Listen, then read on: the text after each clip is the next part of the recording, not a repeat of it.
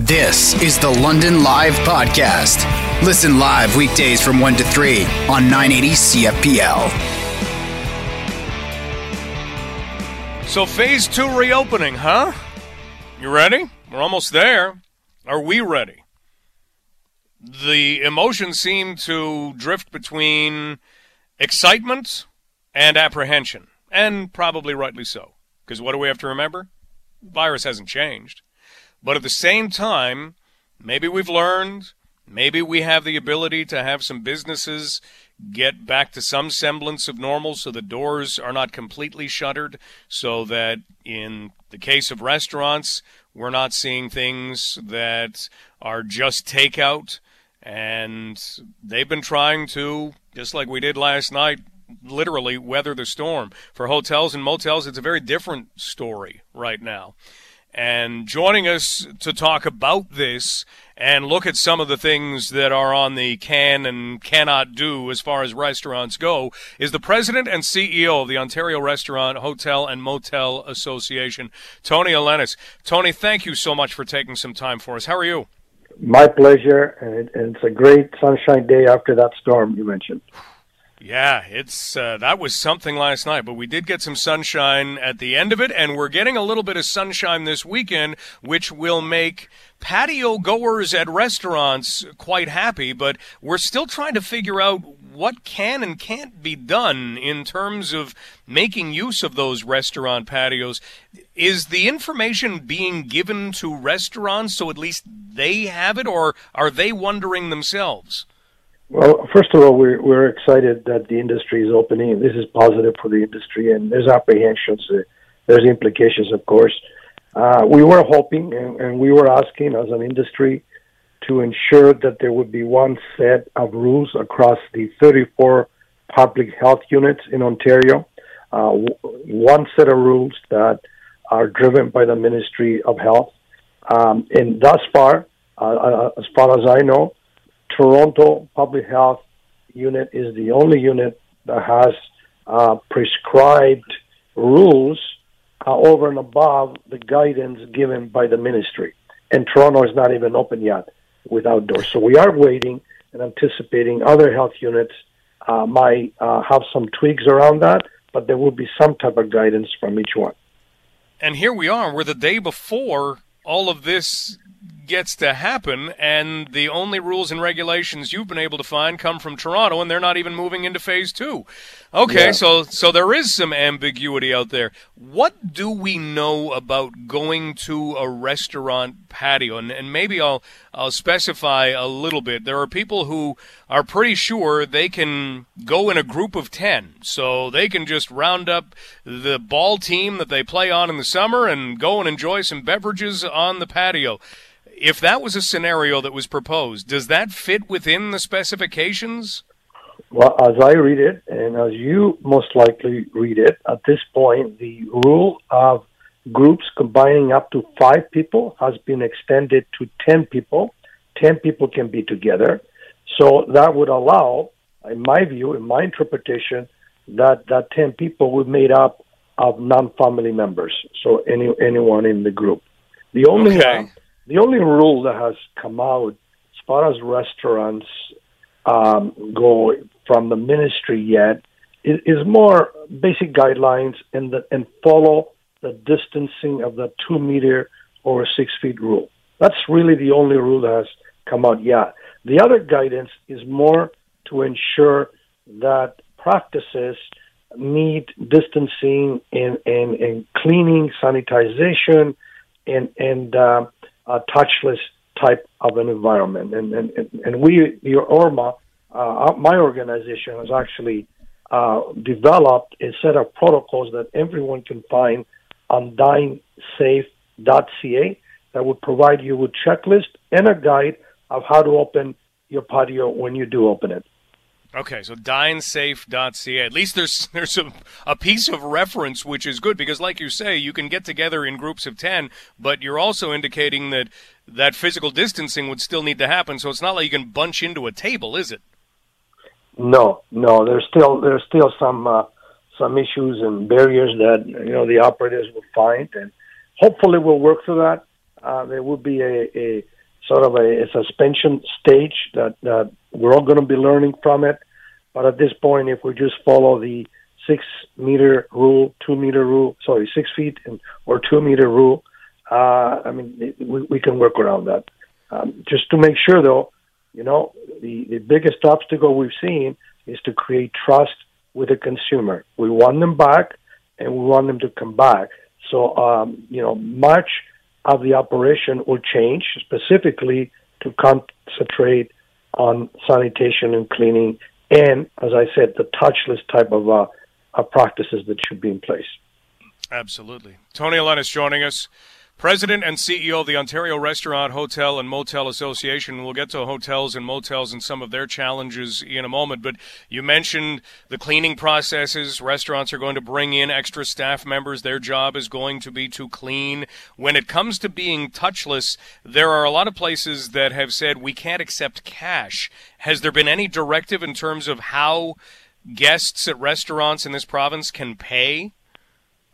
Yeah, the recommendation we're making is for all restaurants to start transitioning over to QR codes, which is very cost effective. Really, there's no cost with it, and it's the ability of a customer to download their menus into the customer's own mobile device.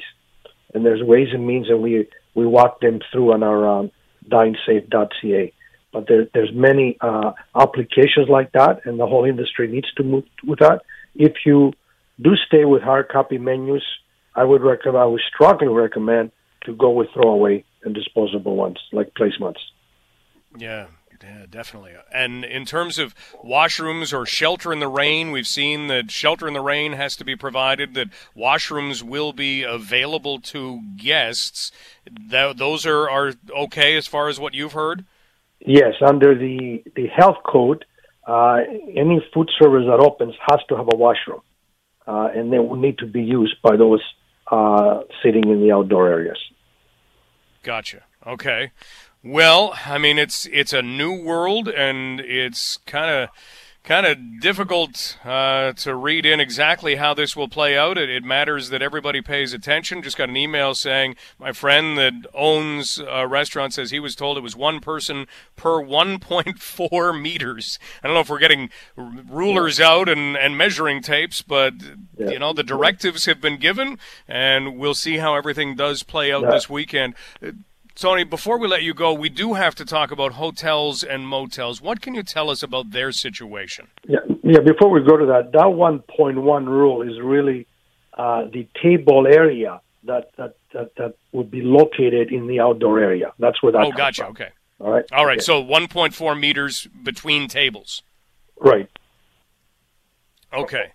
And some of those tables have actually been taken out of patios or things have been extended into parking lot areas or other parts of restaurants. We should be ready for that, shouldn't we? Which is a good, and it's 1.4 for the radius of the area, the diameter of the area of where the table is sitting, just to make sure that's clarified. Then each table would still have the distancing rules around it, right? Okay, so the tables have distancing rules, so let's talk about that 1.4 just so that we all understand. That would be the kind of the circular area. That would be the radius around the actual table where everybody's sitting. So in other words, you can't have massive tables then. Correct. So that prevents putting 20 people at a table. Your tables then have to be pretty small. Do we have a number as to how many people can actually sit at a table? I'm trying to picture what 1.4 meters is, but it's not that big. And as we're interpreting it, the areas are changing, and there would be something would be posted on that site, I would say to you, by the end of the day, as we're waiting for clarification from the Alcohol and Gaming Commission as well. All right? Do you wish you had more time? I mean, as much as restaurants want to get back open, and that's understandable, do you wish you had a little more time for preparation? Absolutely. And these are the questions that were posed to the Minister of Health, and more questions than what you're mentioning, and for whatever reason, they have not responded. If there was a question that you had that you would really want to know the answer to, is there one in specifics, or would it be a whole bunch? Well, there's a whole bunch. It's not just that. There's a lot of details around it. And when I reviewed the Toronto Public Health's rules, I was amazed how they came up with new rules we did not even imagine. Wow. Well, it is a very fluid situation. We want to thank you for all of your time today, Tony, but as we finish off, just hotels and motels, what can you tell us about them? Well, the whole hospitality industry has been devastated. 50% of the hotels in Ontario have been closed. The 94% occupancy dropped from a year ago. And those that have stayed open, most of them are because of support for the health workers and temporary foreign workers or those that are isolated. So they also have to pick up the pieces. And without food and beverage, without commercial areas open, without meetings and conferences going on, it's going to be a painful road. But we are encouraged. We're starting to see some occupancies move up, across Ontario. They're going to be what we call staycations, local areas that would be visited by locals more so than visitors, with the borders closed, even interprovincial borders closed. So we're going to see a lot of visitation from one area of Ontario to the other. And that is encouraging. I believe the industry is going to survive, and it's going to be probably come out of it strong. The consumer is eager to get out of their homes. They're bored. They want to travel. It's just going to be a bit painful and a different operation because of the new rules of distancing that will be there. Well, those new rules, if we can abide by them, are going to make a big difference for a lot of businesses. So let's make sure that we abide by those rules. You said dinesafe.ca is the best way to go? Correct. Dinesafe.ca. Very easy website to remember, and it will have lots of recommendations. And as Tony pointed out, it will have new recommendations perhaps even later today. So make sure you check that out if you are headed to a restaurant patio this weekend, if you're lucky enough to get a reservation, because those have been filling up quickly. Tony, please be safe, and thank you so much for the latest information on this. Thank you. Pleasure to be on your show. Pleasure to have you. That is Tony Elenis. He is the president and CEO of the Ontario Restaurant, Hotel, and Motel Association. So dinesafe.ca, and everybody's still scratching their heads over things. And how do you know a 1.4-meter radius for a table? How do you measure that? That just means don't have a big table, and you still have to physical distance. So if you're thinking, I'm going to get 10 friends together, that's a group of 10, but make sure that you're able to physical distance. How are you going to sit at a table and still be 2 meters apart from everybody? You can do it, but you'd have to have a really big table, which restaurants apparently can't have, and you'd have to be spaced out at that table, so you're not bringing 10 friends. It's more like you're bringing 4. Lot to figure out here, and then it has to be carried out. And how much is it being policed? Probably not that much. It's up to us to figure out what to do and do it right. Is that what we're getting? Tony says he wishes he had more time. Every restaurant wants to open up, but just to understand how things are going to work, that's kind of the feeling they're going in with. So a storm came through the area last night, and if you were outside in any way or perhaps near a wall of your home, and you heard that rain that was coming from the side, hitting that side of your home or hitting a window, if you happen to feel some of that wind, you know that it was intense. Well, in some areas, in Belmont, in the Glencoe area, they're actually testing to see whether or not a tornado touched down. Things got very, very windy and very, very serious. Joining us right now is Kelly Jansen, who knows all too well how serious some of those winds were last night. Kelly, thanks so much for being here. Hey, no problem. How are you doing? I am great now. Okay, I like that, the great now. Let's just talk a little bit about the before. So whereabouts do you live? In the Glencoe area, is that safe to say? Yep, we're just very close to Glencoe, very close to Glencoe. Yeah. So one of those paths that they're checking out to see whether or not, in fact, a tornado did touch down. So take us through the storm from your perspective last night. Okay, well, I think we all live here, so we know to pay attention when there's a warning. And from my perspective, I usually look to the Glencoe area to see what's coming. And it was extremely black, so you're thinking it's a definite thunderstorm coming our way. So normally you just start hunkering down and putting things away, which we did. And then, thankfully, I was always taught by my parents, you watch the sky. So I was actually standing outside, and it just came on black very quickly. And then my husband and my son were in our shop working like they normally do, and we had a friend and his son in there too. So you usually just hunker down. Like, this is going to be a big thunderstorm, and you kind of stay put. I went into the house with my daughter, and then all of a sudden, like 1 second, you're thinking major thunderstorm, and the next second, extremely black. We have a large row of tall evergreens, and I guess the aha moment for me was those, in a second, those were laying flat on the ground. And then everything happened very quickly. So my daughter went to the basement, and I'm thinking, as a mom, I am sure parents everywhere can appreciate, I have one kid across the laneway in the shop and one with me. So I think my husband and our friend and the two boys, they were thinking, stay put, as you typically do. He saw a hydro line was down pretty quick. And then, but my son told me this morning, when Dad saw daylight coming through the roof, we then decided to move. So they came across. Yeah. The roof ripped off when they were in there. And then they decided that's no longer safe. So they got over to the house, all kids into the basement. And then literally, like, they're not joking when they say it happens in a second and it's done. And then it was just kind of looking around at the shrapnel. I remember thinking the tin and the lumber and the insulation coming from the shop roof, it was like a snow globe, like if I looked out across the lawn. And then it was done. Then you're looking at what you need to do. And you're thanking your lucky stars because everybody's fine. Well, that's the good news. We're talking with Kelly Jansen, who lives in the Glencoe area, and last night, as Kelly says, in the matter of a second, it went from being a thunderstorm to something completely different. So when you look at the shop right now, that snow globe, how much of the roof did it take away? You know, it took half the roof. I mean, it's a big shop.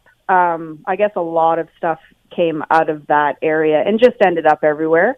Glencoe is quite the community, so without getting emotional about it, there's help on the way very quickly. You know, everybody's worried about each other and the crop, and tin was all through the crop, and insulation was all over the yard, and it was definitely like, you know, you're living it and you're kind of in go mode, and then you take a second and you say, wait a minute. So we had to pause. The hydro was an issue. As for a lot of people in the area, like, this is no joke. It had a direct line. And the cool thing about, you're all connected. I had girlfriends that I work with saying, we were just in the line of this storm. It's heading your way. You know how your phone's dinging off and you can't really pay attention to it? It was all happening at once. We're talking with Kelly Jansen, who had quite the experience last night. Everybody is okay. So how much of today has been about cleanup and picking up little pieces of tin and insulation from around the yard? And how are the trees? You know what? That is crazy. That's the moment. You know how you have a vision and you think, okay, I'm going to remember that forever? This one tree, there is no way it should be standing. It laid flat and it's back up. So we didn't have any trees being the issue. It was our building. I know a lot of people. My best friend is dealing with a horse issue. They have buildings down. Like, it's different for everybody. It had a definite path. It took the roof of our building, and then it kind of went between a silo and a huge tree and just continued on toward Belmont. Well, we'll find out today what the classification of what you went through was, but Kelly, thank you so much for reliving it. I'm sorry we made you relive it, but thank you for doing that. And again, it's great to hear that everybody is okay. And here's hoping that the shop can be okay one day, too. Yeah, no problem. And you know what? I have two kids here I had to talk to about it, and it's all about a future plan. Like, when they're saying get that bin ready in your basement with a blanket and a flashlight and whatever, that's no joke. And I think that's what everybody needs to do. You need to watch the sky, and then you need to know where to go. Yeah, that's amazing advice, because how many of us can actually say, yeah, you know what, I know where the flashlight is, or I've tested to see if those batteries have worked in the last 3 years, or I have supplies if I had to stay downstairs, or I know where we'd go. How many people don't even have a plan for, we used to when the kids were little. We don't have a plan right now for what we would do if all of a sudden, and you say it happens so fast. Yeah, and you do, just for peace of mind, too. Just have a safe place to go and have some stuff to do while you get there. Especially for the kids, because that's just a distraction. But, we're speaking of, educating the next bunch, we complain a lot about the weatherman and blah, blah, blah. We don't get warning. My husband nailed it last night. He said, if we're in between 5 lakes, it's impossible to predict a lot of stuff, right? It's happening fast and it's changing fast. Well, Kelly, thank you so much for the details of what that storm brought to the Glencoe area last night. Keep safe through not just any other storm that may come around, but everything else we're dealing with as well. Thanks so much for the time. Okay, no problem. That's Kelly Jansen. Wow. Is that a story? When your son says, Dad, I can see daylight, and you're in an enclosed shop where no daylight should be getting in, that's a time to make a drastic move, and they did. They moved to the house. They got downstairs. Everybody's safe. Trees that lay flat have now bounced back up, and the cleanup is certainly continuing in Glencoe as, again, we have some Western University researchers going through to determine whether what that was a tornado. And then, of course, we have other visuals of what could be a tornado from Belmont, courtesy of Global News Chief Meteorologist Anthony Farnell. Privacy has been an issue for us for a long, long time. I mean, rewind time a little bit. Let's go back to before the internet. Anybody remember that? There was a discussion today among our co-workers here at Global News Radio 980 CFPL about Alanis Morissette's Jagged Little Pill album coming out. That came out early 90s, and somebody had said, I wasn't born yet. I was born 4 years after the release of that album. And we live in a world where you work with a lot of people who were born 4 years or more after the release of Jagged Little Pill. I'm not saying we should set that as a benchmark for our world, but it could be. The point is, those people know the internet and nothing but. And they have kind of the understanding that what they put out there stays out there. Their world has always had that. Or that they build a digital double. And privacy is kind of a different thing. It's something they protect. They don't worry when all of a sudden their phone starts sending weird text messages to somebody. They can look at it, be calm, and kind of interpret what's going on and say, okay, all right, these are not actual text messages coming from your phone. This just has control of whatever happens to be sending it. You don't have to worry. They haven't hijacked your phone. The rest of us think, I don't know what's going on. So the world is a little bit different. But we still have to monitor where our data is going. We still have to be aware of how it's being used, and it's becoming increasingly difficult to do that. So privacy is still a big issue for us. And as people start to go back to work, or plan to go back to work at some point, if you have spent some time at home or you have been away from work, I mean, even if you're at home, it's not like you're dealing daily necessarily with your bosses. So do those bosses have the right to ask you for different types of data? Do they have the right to ask you questions about where you were? What are you doing? To the point that you'll feel like a 13-year-old teenager who went out on a date for the very first time and had their parents ask them questions about where they went, what they did. Did you actually go to the movie? Can you provide proof of this? Joining us right now is Dr. Thomas Cook, and he is a privacy, ethics, and internal threat assessment manager at the Center for Advanced Computing, as well as the Social Sciences and Humanities Research Council of Canada postdoctoral fellow at the Surveillance Studies Center, both at Queen's University. Dr. Cook, great to have you back on the show. It's always my pleasure. Thank you for having me once again. Well, let's kind of dig into what we need to do in order to share the appropriate information, but at the same time know what it is that people are entitled to ask. Like everything, is it just as convoluted and vague at the same time as a number of other questions we wind up asking? It could be, and you never know which way it's going to go when you have me on the show, right? But I'll try to make this as simple as possible. That's the fun! Yeah, there's a little bit of fun in it. You know, as we're transitioning back into the workplace, you know, some employers have moved from the kind of brick-and-mortar storefront into this kind of e-commerce digital marketplace sort of setup, and that might seem strange. So if you've been working at home and now you're going back to a storefront, and you know that your employer has been shifting the focus, or maybe you've been caught in between all of that. You've been working from home, for example, but now you have to go spend some of your time at the store. These are good opportunities to ask simple questions, and I think you should. You can ask anything. As a Canadian, you're not going to get in trouble for asking questions. And I hate to say it to the employers out there in the city that are listening to us talk right now, because you should be expecting quite a few questions. And I have some suggestions for employers that we can talk about later. But I encourage anybody listening that is going back to the store, is continuing to work online, or a combination of the two, to recognize that the previous requirement, the legal requirement for the disclosure of personal information by your employer to the government, for example, is gone. There is no disclosure, consent for disclosure agreement anymore. Under the Emergency Measures Act, employers are expected to give any personal information they have on you, especially if it pertains to your health, without refusal. And in fact, if you're an employer and you refuse to do so, you're looking at fines of upwards of $200,000. So, go and talk to your employer and just ask, what data and what information are you giving to the government, if you are? Let's have a conversation about it. It's very simple, and you should be doing it right now. Okay, and that you shouldn't have any apprehension about going to your boss and saying those words? No, not at all, because your employer is feeling a lot of pressure right now as well. I don't know how many employers have actually received notices or phone calls from the Ministry of Health or Health Ontario or the PHO or anything like that. But what has been made kind of unclear, but is certainly happening right now, Mike, is that there has been a legal change. Under PHIPAA, which is the Personal Health and Information Protection Act, there have been changes.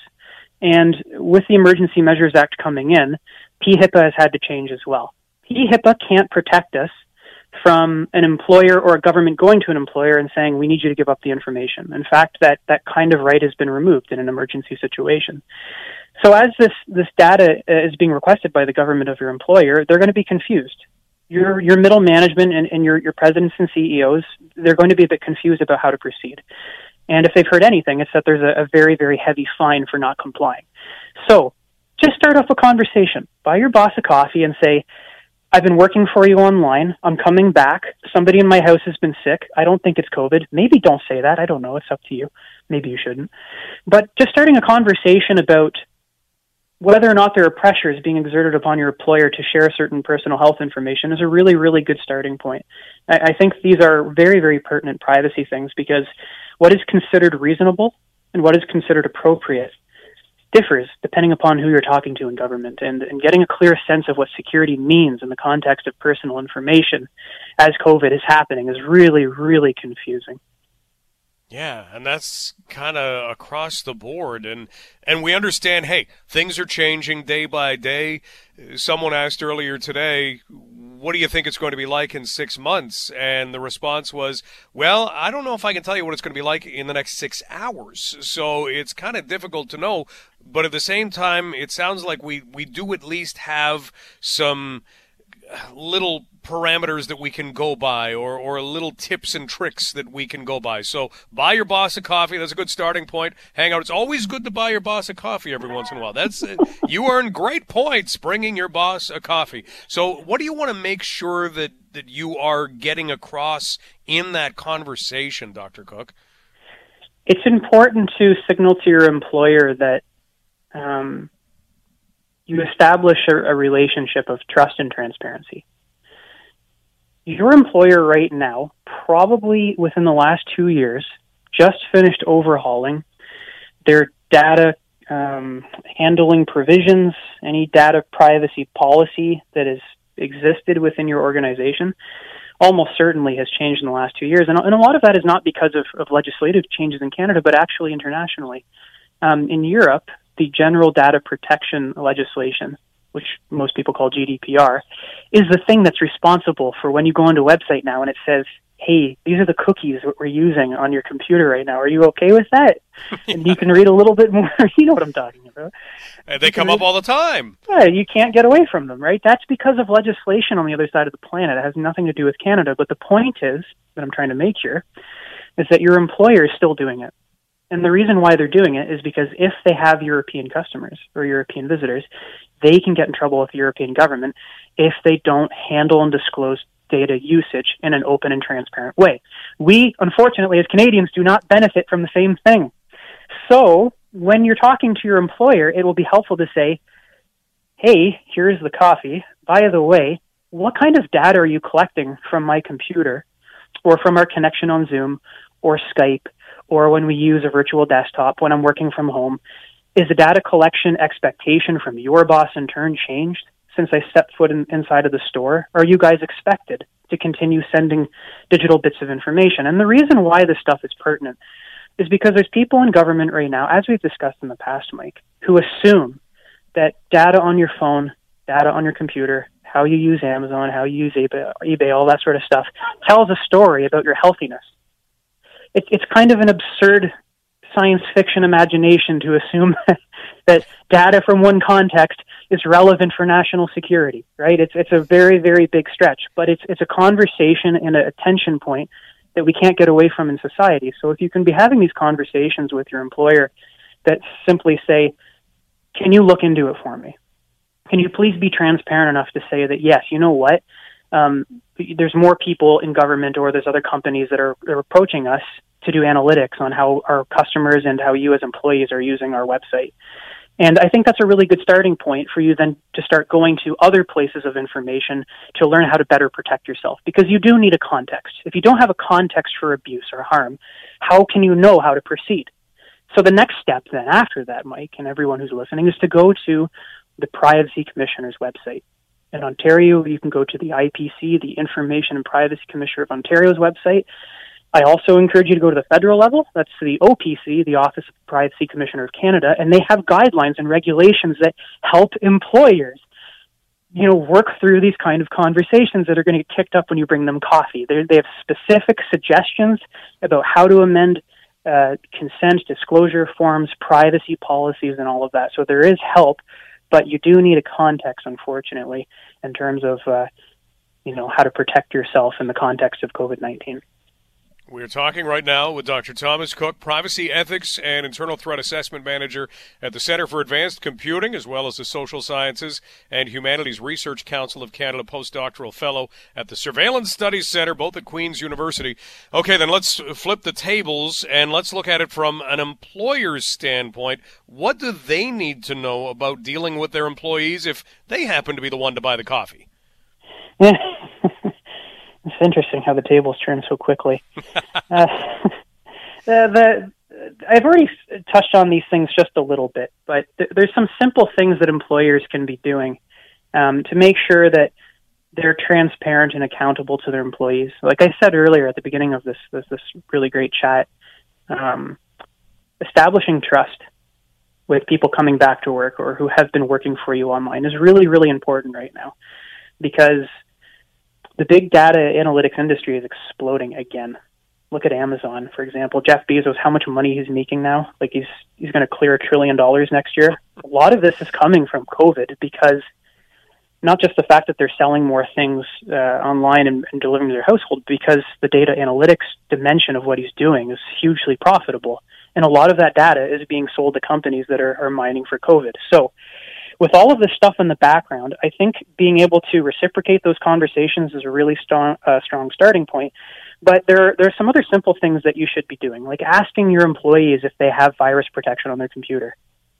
Do they use an email client that is amenable to encryption? If it's not, work with them to make sure that you have an established, strong, encrypted, email link between your employee's computer and your own so that that data doesn't get intercepted by hackers who are increasingly going after people who are working from home. I can say matter-of-factly that the Center for Advanced Computing has seen an exponential increase in cyber attack threats and attempts to break into our systems since day one of COVID. It's actually scary. So working on those kinds of things is really important. Going back to the OPC and the IPC websites to get some help about how to build awareness around data in the context of COVID-19 and privacy and ethics, those are things that you can do as well, and I suggest that you get some training programs going in that sense. And then dovetailing back on some of the things that I've already talked about, thinking about data abroad.